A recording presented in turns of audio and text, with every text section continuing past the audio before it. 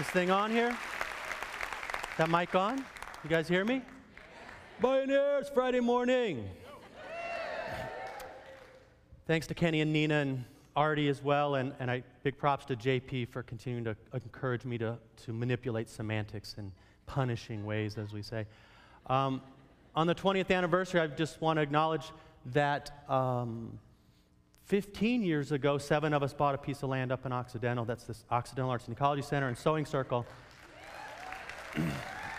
And it was a couple months after buying that we all attended our first Bioneers, the one down in the Palace of Fine Arts, and have been coming ever since for the last 15 years. And so have been deeply honored to participate in the last 3 quarters of this event here. So I just want to show you a couple images here. Occidental Arts and Ecology Center is a 501c3 nonprofit in western Sonoma County, and we're on an 80-acre piece of land, and we run a whole bunch of different programs. We've got our Mother Garden program. There's a seed exchange. Come tomorrow night at 6:30. We'll give you away all kinds of seeds. We've got a school garden teacher training programs. We've got our wildlands programs. We've got permaculture design programs. Right? Permaculture is not a hairdo in Alaska. Right? Permaculture is a design methodology for regenerative human settlement patterns.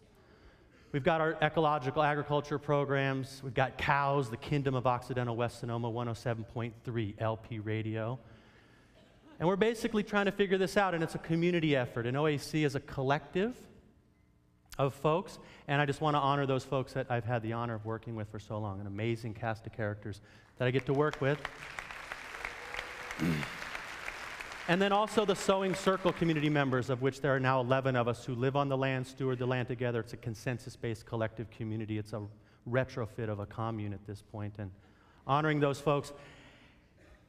And for somebody who deeply engages in the bio part of Bioneers as a biologist by birth, I want to honor intentional community with all life forms and how we do that, not only on our 80 acres, but at a planetary level. As a biologist, I spent enough time trying to figure out endangered species and critters, and it became clear to me that when the water cycle was compromised, the capacity to support life was going to be compromised. And so I've mostly spent a lot of time studying water, not that I've abandoned the snakes and frogs and turtles and lizards and scorpions and such, but trying to figure out that basic cycle of life. And this Water Institute, as you can see, is an acronym there, is one attempt at getting at it, because when you talk water, you get to talk about everything. So that gets me to this notion of basins of relations, and how are we going to have a reverential-based rehydration revolution? Many of you have been told this is planet Earth, it's really planet water, and this is not planet water, even though NASA's all happy about the water they found there. This is the one the water we should be worrying about is this. It's not clear to me, if we can't manage a hydrologic budget here, how we think we're going to manage one on the moon. There was a recent poll where 50% of Americans could not name one component of the water cycle. So the depth of hydro illiteracy that we're facing is pretty profound. And it's trying to get at the sense that there's this molecule, this combination, this oxygen, right, this hydrogen. Many of you would know it as this magic Mickey Mouse molecule, right? It's got these oxygen ears, right, the hydrogen ears, the oxygen face. It's got a polarity to it, plus and minus charges, right? It's bipolar. It's tripolar. Imagine this substance that as a solid, as a hexagonal solid, that it can be a solid, a liquid, and a gas. That you could take sunlight and strike the solid and turn it into a gas and not even go through a phase of liquid to sublimation. That as a solid, it floats on its liquid self. Imagine that. If ice sank, all bets would be off. The idea of phase state change I want to come back to, but this solid liquid gas piece of this molecule is really important to the discussion. And then there's something like this, and I don't know if folks can get a sense of what this looks like. It's a satellite image of snow above the mesas of the Grand Canyon. It's actually a satellite image of the mouth of the Mississippi Delta. No, I'm sorry. It's actually a scanning electron micrograph of the neural pathway in your brain, or maybe it's one of your lungs in your pulmonary bronchial alveoli system, or maybe it's just looking up into a tree in the Costa Rican rainforest. Take your pick, but be clear about it. Form follows function, and in the fractal nature, all of those forms are driven by the flow of water. Trees and blood and lungs and brains and watersheds and delta. Water's the lubricant of life and driver of that form-following function. And that gets me back to life, right? Every living being on this planet, when it's actively respiring and metabolizing, is by volume mostly water, right? Imagine this photo this gentleman in England just got of this incredible bat taking a little drink here. And as pioneers, we stand in the face of the antibiotic modernization out there, the agriculture of monocrop, of antibiotics, and we go to a probiotic movement. This is a probiotic movement here. I will stand now and say I'm actually a pro-lifer. I'm about pro-life of all living systems, as Bill McDonough would remind us, of every species of every generation for all time. This is a pro-life movement. We live on Gaia, right? And those kingdoms of life, they're not kingdoms, they're kingdoms, and Dennis Martinez would remind us to have a kin-centric view, our relationship. And so we honor that water is a noun, a thing, a solid, a gas, a liquid, but it's also kind of a verb in the language of this literacy here, right? So it's got a flow.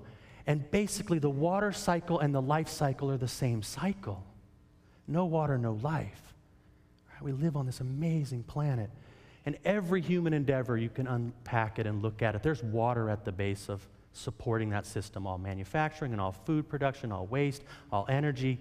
It's all there. Water's at the root of that. And Luna Leopold, the son of Aldo Leopold, has this wonderful quote I like a lot, that the health of our waters is the principal measure of how we live on the land.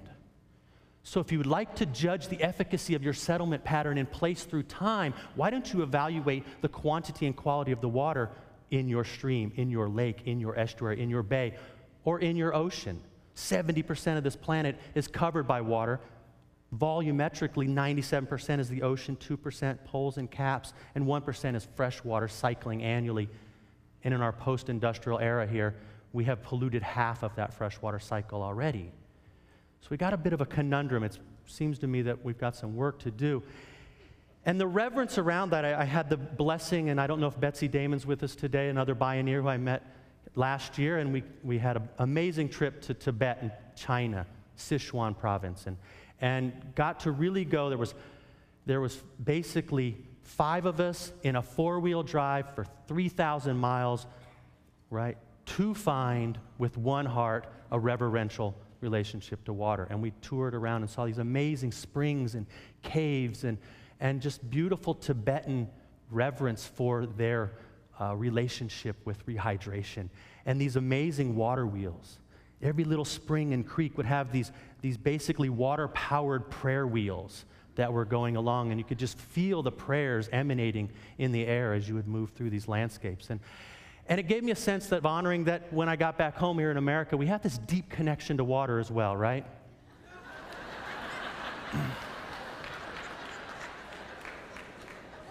They say if the solution to pollution is dilution, then I guess if you got to get a jelly donut down your gullet, then having some pure water nearby is a good business model, right? A stacking functions question. But do not fool yourself in thinking that bottled water is going to save you. If you do, you may end up falling prey to being so, right? That corporation was very clear about making up that name. They just looked in the mirror, right? And I would support you all in looking in the mirror and staring down the truth of this reality. Bottled water's not going to get you out of this. There's a climate justice, environmental justice, global justice opportunity. And I want to reference and support some of you to go check out the folks in the afternoon session doing the work called Movement Generation. It's a Bay Area group of folks. And OAC's partnered with them for years now, and it's, I think, some of the best work going on out there with respect to socially just, ecologically literate activation and participation. And I do want to give a big shout out to all of the Native Americans and all of the Native indigenous peoples and all of us in our indigenosity here. Specifically, this is an image of the Winnemem-Wintu folks and Colleen Sisk-Franco fighting against the final flooding of their homeland behind Shasta Dam, if we so choose to raise that, so that we can then flood, irrigate, and salinate the westlands of the San Joaquin Valley, right? And get clear about it. Water's not for sale. Do you believe the planet is a commodity or a community? Is it all for sale? Is it up for grabs? Where do you line up on that equation? Because this tempestuous being here has basically stated its response to the addiction foisted upon us by the oligarchy of the fossil foolery that we are currently engaged in. And you don't need the scientific community to let you know that climate change is happening, right? We've been airing the dirty laundry on this for a while. Right?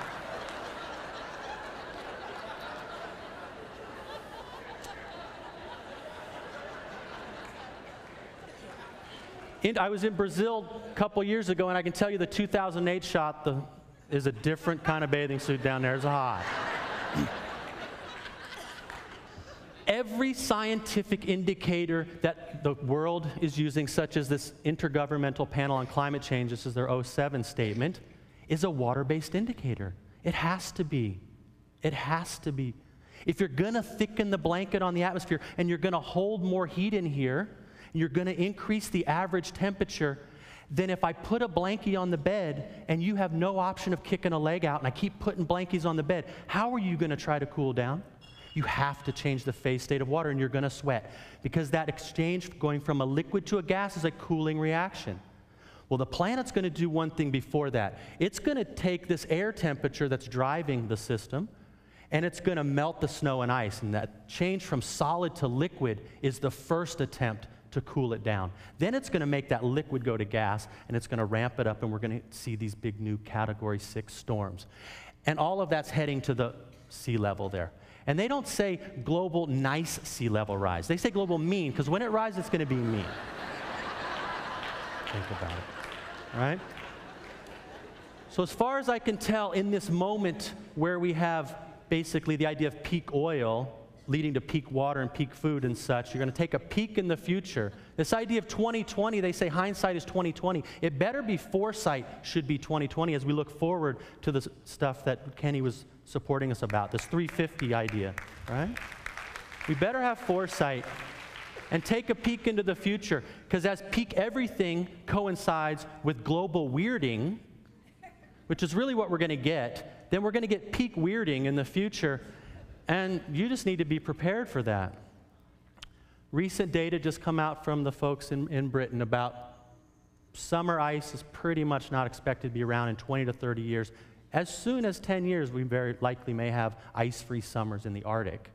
And you should understand positive feedback loops and how heat is retained by liquid versus bouncing off solid, and how that global weirding is a non-linear process. Again, back to Tibet here, this is one of the most fascinating things. I was trying to study this. And here's the Himalaya. And if you look, the glaciers that feed, whether you go to the Indus through, right, Pakistan, the Ganges on this side, the Yalong, which is the Brahmaputra here, the Irrawaddy here, the Salween, the Mekong, the Yangtze, and the Yellow, every major river in that system originates as glacier-fed water from the Himalaya, and they're all due to be gone, those glaciers, in 30 years, and you got 3 billion people depending on that flow. Right? We got to visit a shot. Here's a 1920s photo. Here's a 1978 photo. And here's a 2009 photo. And this was all glaciated back in the 20s. And folks everywhere in Tibet that we talk to, they don't need to be told. They get this. 80% of California's water supply is delivered to us as a solid that stays high and leaks out slowly, called Sierra snowpack. 75 to 100 years, we're due to have many possible winters that have 0 or less than 10% snowpack. 80% of the water supply of the state. And all that's moving to that mean sea level rise. And this is just an image of San Francisco Bay. Here's San Rafael. The light blue is the area that will be inundated with 1 meter sea level rise. This is 1 meter sea level rise. Here's Sacramento. So 36 inches of elevation gain. We're up 8 in the last 100 years under the Golden Gate by measurement. right? So what we're going to get, as far as I can tell, is a lot of affordable housing, right? That housing you have to ford through the water to get to, is that affordable anymore? Right? Is that what it looks like? And so at this point, you're all like, dude, I came here to be inspired. What do you like about me out? Well, the Titanic that's going down right now is not going to hit iceberg because there won't be any left. And the game, as far as I can tell, is about finding your lifeboat and figuring out what your lifeboat is. And as far as I've been able to figure out, the lifeboat you're looking for is called your watershed. All right? And it's going to be watershed by watershed by watershed by watershed in a decentralized, resilient, community-based, bioregionally engaged, three-dimensional, hydrologically, geologically inspired space, whereupon every human land use that occurs from stem to stern, from ridgeline to river mouth, is up for the grand, resilient retrofit. Every human land use, from forestry and grazing and agriculture and urbanization and industrial systems and suburbs and rural residential, every human land use, remember, it's about water is the principal measure of how we live on the land. And we got to outfit every lifeboat. And it's going to be lifeboats across the world because everyone on the planet lives in a watershed. So this isn't a NIMBY thing. It's like, well, it's not my watershed, not my lifeboat. You've got to step up to the plate and deal. And so we're enrolling a whole new navy of lifeboat captains and crew out there. And we would like the pioneers to step up. All right? I would support you that you inquire within. Are you capable as a deckhand to batten down the hatches and in this global peak weirding moment, step up and retrofit the way in which your lifeboat will behave in the extremities of the weirding? We got 6 to 12 inches in a mid-October rainfall here a couple days ago. Unheard of. I was really happy at OAC. As I was laying in bed there and it was raining like crazy, I'm just thinking, oh, my pond's filling up and a mile of swales are filling up and the water bars are working and my roof water tanks are filling up. And if Guy is going to give me an allowance into my water budget, I'm happy to open up the deposit slip and take that early allowance. Because we're patterning the landscape to be absorptive and receptive and receiving of this offering. So every one of you live in a lifeboat. This is the lifeboat I live in. It's called the Dutch Bill Watershed. It's in the lower Russian River. Here's Bodega Bay. And everyone lives in a lifeboat. Here says Marin County, and here we are in the San Rafael little lifeboat. And this is thus a basins of relations. What are the relationships you share with whom you inhabit the basin? And how do you all coordinate your efforts and get along on behalf of that? And so I want to give a big shout out to all of the satellite folks out there, and the folks up in Anchorage getting their lifeboats together, and the folks down in LA doing really good work. Go check out Andy Lipkis later. CSU down in Turlock, San Joaquin's got some work to do down there. Santa Fe's got some great lifeboats to work on down there. The posse out there in Logan, Salt Lake. I love this June Sucker Nation. That's a fish, right? I live in Salmon Nation, but I like June Sucker Nation. Everybody out there in Boulder watershed, imagine that lifeboat work. And Bozeman's got some work to do. And the Great Lakes, Traverse City and Cleveland and Detroit, that's quite the work. The River Rouge lifeboat retrofit, quite the work. And some folks are stepping up to that plate. Look at all the lifeboats in Minneapolis, Madison. The fun part is that everywhere on the planet, Louisville, Kentucky's full of them. Out there in Ithaca, what lifeboat do you live in? Pittsburgh, Pennsylvania, right? We live in a topographically diversified place, and it's this discussion between geology and hydrology that's carved out these landscapes so that Massachusetts can talk about it, Portland, Maine can talk about it, Houston, imagine the lifeboats along Houston. And so step up to the plate, inquire within, find your crew, get your lifeboat squared away, and begin figuring out how do the headwaters work. How does rural ag work and forestry and grazing? How does suburbs work? How does the urban connection work?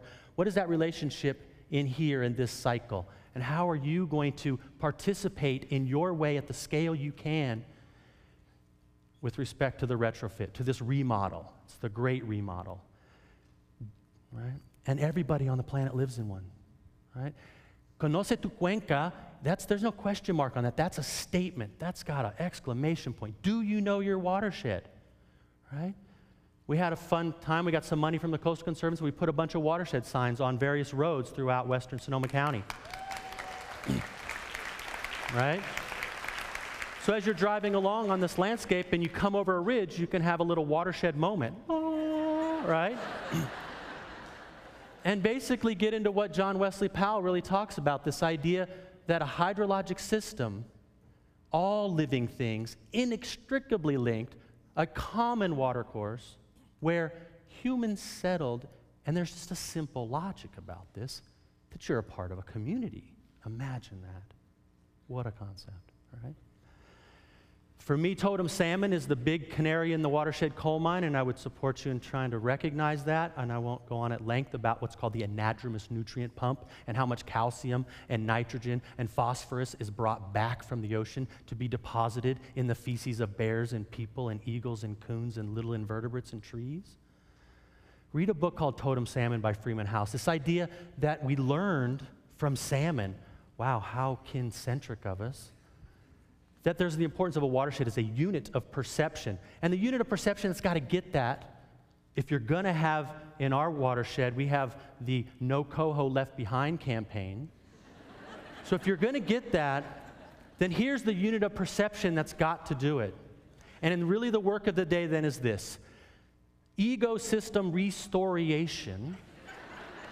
What's the new story of the ecosystem? Can it tell a different story, that it's a part of the system, that you are a part of, not a part from?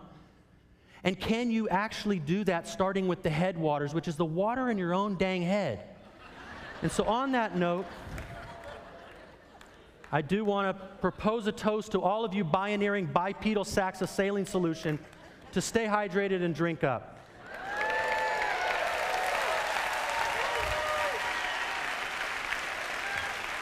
All right. All right. It's a little early to stand up, but if you want to stand up. All right, I'll drink to you again.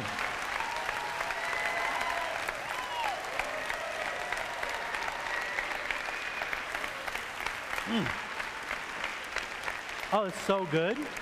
Water is so good. Don't you just want to swim in it and just, oh, I love water. Again, honoring Betsy, this idea that water is the foundation of life, it must be the foundation of the design and the built environment. And so you perceive as stormwater a problem that you will then pave, pipe, and pollute, or is stormwater an opportunity as a solution to slow it, spread it, sink it?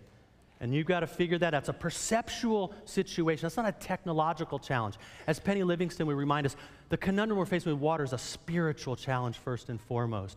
And so, yeah, you can put a stencil on the drain, but it's just going down the drain, and it's going away. And has anyone been away? Do I need to get a visa to go away? Like, where is away, right? So we've got to move from the drain age, the age of draining, where it's all about designs that desiccate and dehydrate and degrade as it goes away and it runs off, into a rehydrative, restorative, absorptive, infiltrative, spongy-like relational retrofit. And this is the work of Brad Lancaster from Rainwater Harvesting for Drylands, amazing book. So the question is, are you part of the solution or part of the precipitate?